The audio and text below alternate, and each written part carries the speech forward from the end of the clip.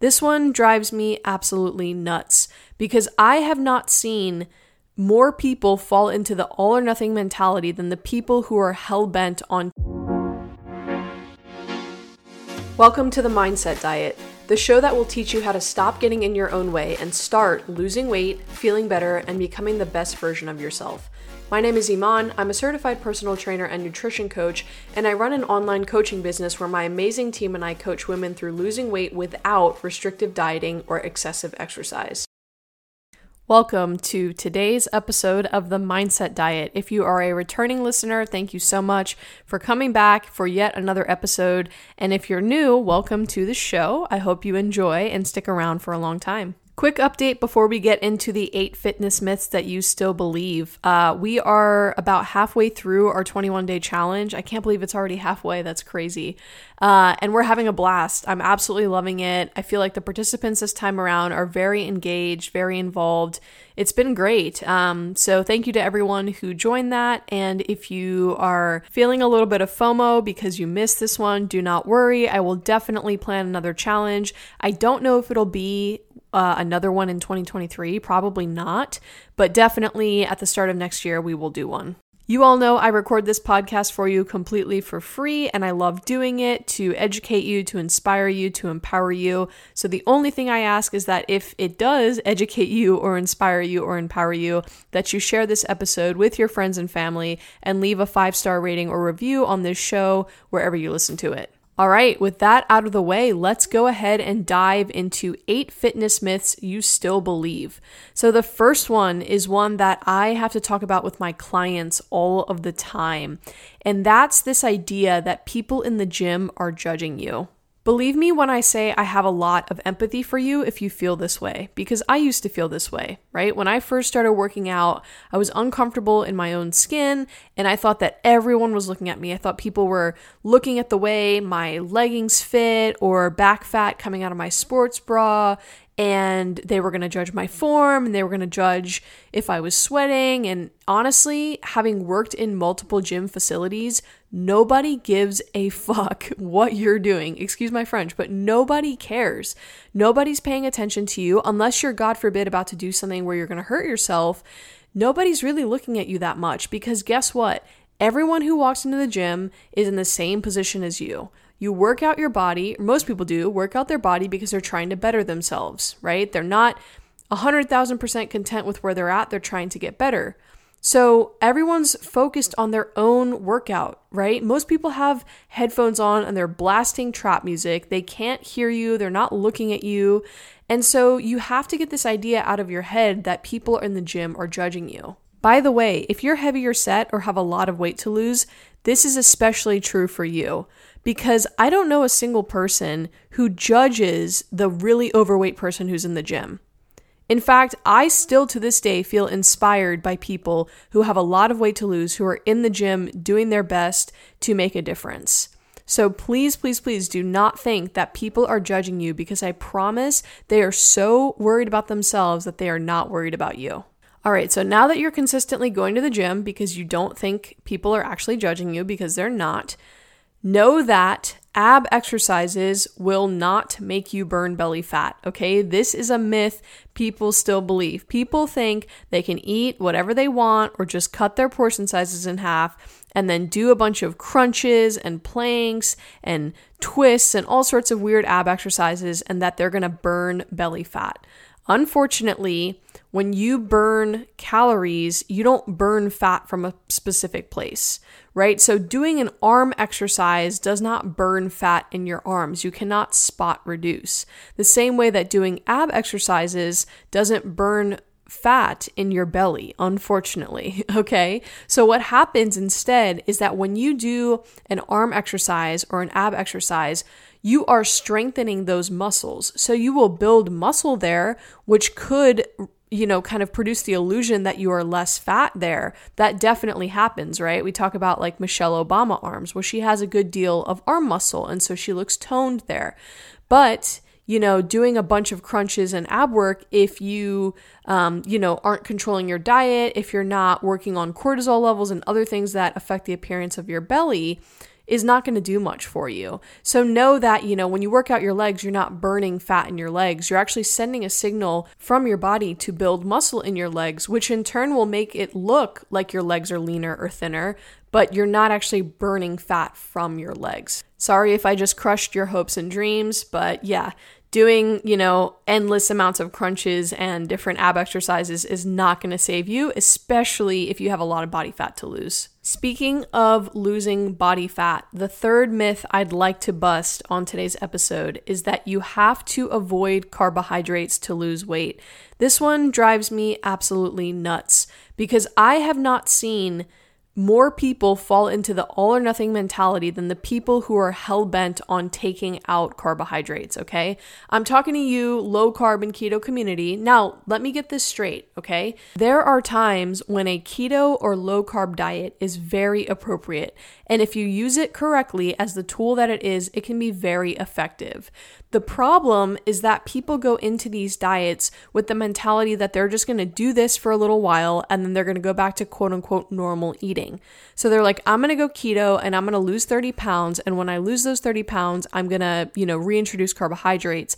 And it turns into this sort of prolonged binge and restrict cycle. I cannot tell you the amount of people I have helped or coached that are deathly afraid to have half a cup of sweet potato with their, chicken and veggies, but will sit there and go overboard on a cake or a pastry or something. It's like, this makes no sense. You're telling me you won't eat sweet potatoes, but you're so deprived at the end of the day that you'll eat cake and cookies and stuff.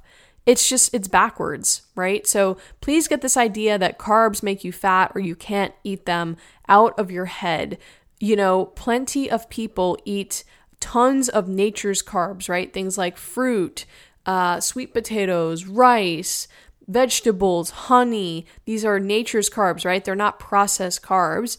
And they make great progress and they have great success, right? Think about athletes. Athletes eat a ton of carbohydrates. I don't know very many athletes who are overweight. Of course, like football players who are supposed to be, right, for their position. Certain positions have to be like pretty big, but your average like tennis player or, marathon runner, these people eat tons of carbohydrates and they are not overweight. So what makes you think that having some strawberries is going to make you fat? That's ridiculous. Now, eating tons of processed carbohydrates, like, tons of cookies, cakes, bagels, cereal, wheat pasta, these types of things, these are not great for you. And they can lead to behaviors that can cause you to become overweight, like overeating, not moving, dealing with gut issues, stuff like that. But carbohydrates in and of themselves do not make you fat. So please get this idea out of your head. All right, jumping around just a little bit here, but we are going to go back to more fitness related stuff, more exercise related stuff, okay? Something I hear from a lot of people, and that's written into a lot of fitness programs out there, is that you have to exercise differently to quote unquote tone your muscles, right? So you do 12 to 20 reps to tone, and if you were to lift 6 to 8 reps, you're not toning, you're getting bulky. This is complete BS, okay? Your muscles either grow or they shrink. There's no growing them in a specific way or toning them in a specific way. When you say you want to be toned, really what you're saying without recognizing it is that you'd like to have a little bit less fat and a little bit more muscle. Well, the way you do that is you either build fat, you don't want to be building fat. You either build muscle first and then burn fat, or you burn fat and then build muscle. I usually recommend building muscle first because it speeds up your metabolism and that makes it easier for you to lose fat. But unless you are a complete beginner and you have never lifted weights before, it is very difficult to build muscle and burn fat at the same time. So one has to come before the other, and toning is really a process of building muscle and then burning fat. The thing is, you can build muscle with 6 to 8 repetitions of a movement, and you can build muscle with 12 to 15 repetitions of a movement. In fact, I'd argue that the best way to build muscle is to combine these different rep ranges at different phases of your workout, okay? So if you're doing some like women's only HIIT style do as many as you can in a minute type of exercise, you should probably take a break from that and do some straight sets of strength training and train in these different rep ranges. And that's how you will tone, along with making sure that your diet is good and that you're actually effectively building muscle and then burning fat. Now, speaking of burning fat, the fifth myth that I want to bust today is that more exercise yields more weight loss. In other words, the more I'm able to be in the gym, the more I'm able to do cardio, the more I'm able to do HIIT classes or kickboxing classes, the more weight I will lose. Unfortunately, that is not true. All right. So I like to give this example to kind of really drill this in.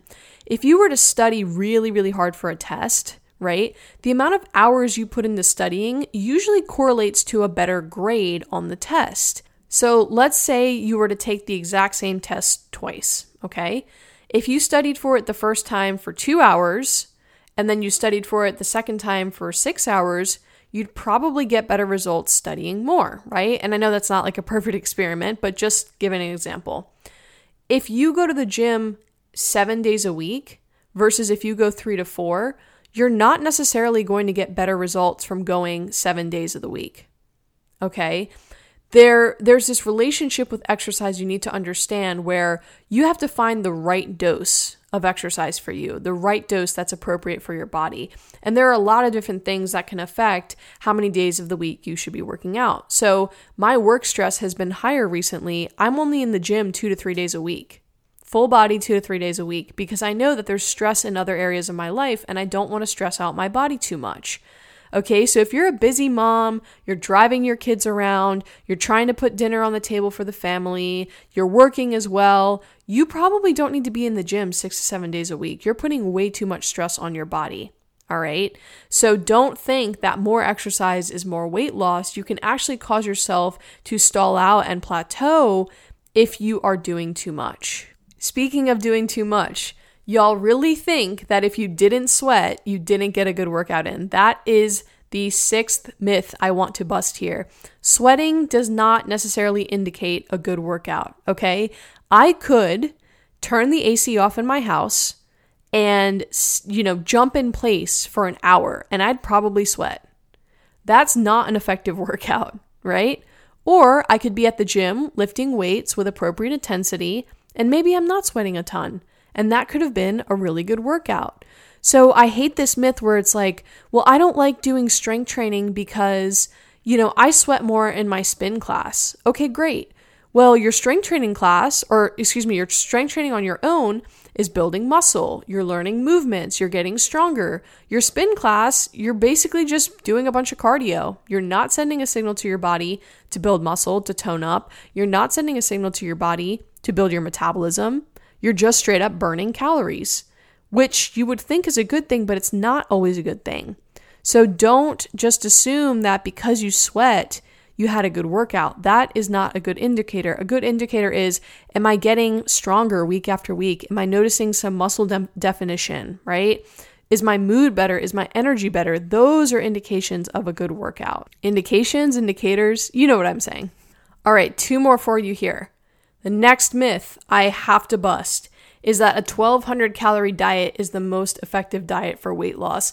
I don't know why this is still alive. I still see this on the internet. I still see this on TikTok. I don't know where people came up with 1,200 calories. That's like the amount of calories a toddler needs to eat to sustain themselves. That's a low calorie diet for 99% of people. Now, I did train one client who was shorter and pretty petite, and I think we had her in a deficit around 1,200 calories. But for most of you, that is not appropriate. Look, if you are like north of 200 pounds and you have a lot of weight to lose, a 1,200 calorie diet is not the way to go. You will rapidly lose weight on that diet and then you will rapidly stall out and you will be you're like, well, what do I do now? How do I eat less than 1,200, right? Are you going to eat like 900 calories a day? Are you going to eat 800 calories a day? Is that sustainable? Like, can you look me in the eye and tell me that's sustainable? Absolutely not. So please just get this 1,200 number out of your head. That is an inappropriate number for most of you. All right. And last but not least, this myth drives me nuts. It's this myth that you should eat less food than the treadmill or your Apple Watch says you burned, right? So let's say you're counting calories and you come up with this idea that in order to be in a deficit, you need to eat 1,500 calories a day. But then your Apple Watch says that you burned 300 calories during your workout, so you eat an extra 300 calories because you think you have extra calories to eat since you burn them off. Here's why this is so flawed. Number one, you should not be exercising to burn calories. You should be exercising to send a signal to your body to build muscle and to speed up your metabolism, right? We've talked about that in today's episode. Number two, are you really trusting that treadmill at the gym that's from 1997 to tell you how many calories you burn based off of how far and how fast you walked? And you might say, well, no, I have an Oura Ring or I have an Apple Watch. It's still not accurate. It's consistent. So if you do 2 different types of workouts, it will tell you, strength training for an hour burns less calories than strength training for 10 minutes. But at the same time, you should not be trying to earn more food via your workout. That's not how this works, right? The workout, like I said, is not to burn calories. It's to send a signal to your body to build muscle or to speed up your metabolism, or both, right? So make sure you're not falling victim to this and thinking oh, well, my watch says I burned this much and the treadmill says I burned this much and I took this many steps. So, I should eat more or I should eat less on the days I don't work out. No. Keep it the same and basically just ignore what those numbers are because they're usually not very relevant. All right, ladies, there you have it. Ladies, and I think maybe a few gentlemen listen to this. Those are the 8 fitness myths that I wanted to bust for you. Let me know if there are more that you have questions on. I'd love to connect with you all. You guys can follow me on Instagram at builtbybalance_Iman. You can join our private Facebook community, which I will have linked in the description below. And yeah, I love talking to you guys. I love when new people contact me because they were podcast listeners. That's always really cool. So I appreciate you. Thank you so much for listening. I'm wishing you wellness, and I'll see you in next week's episode.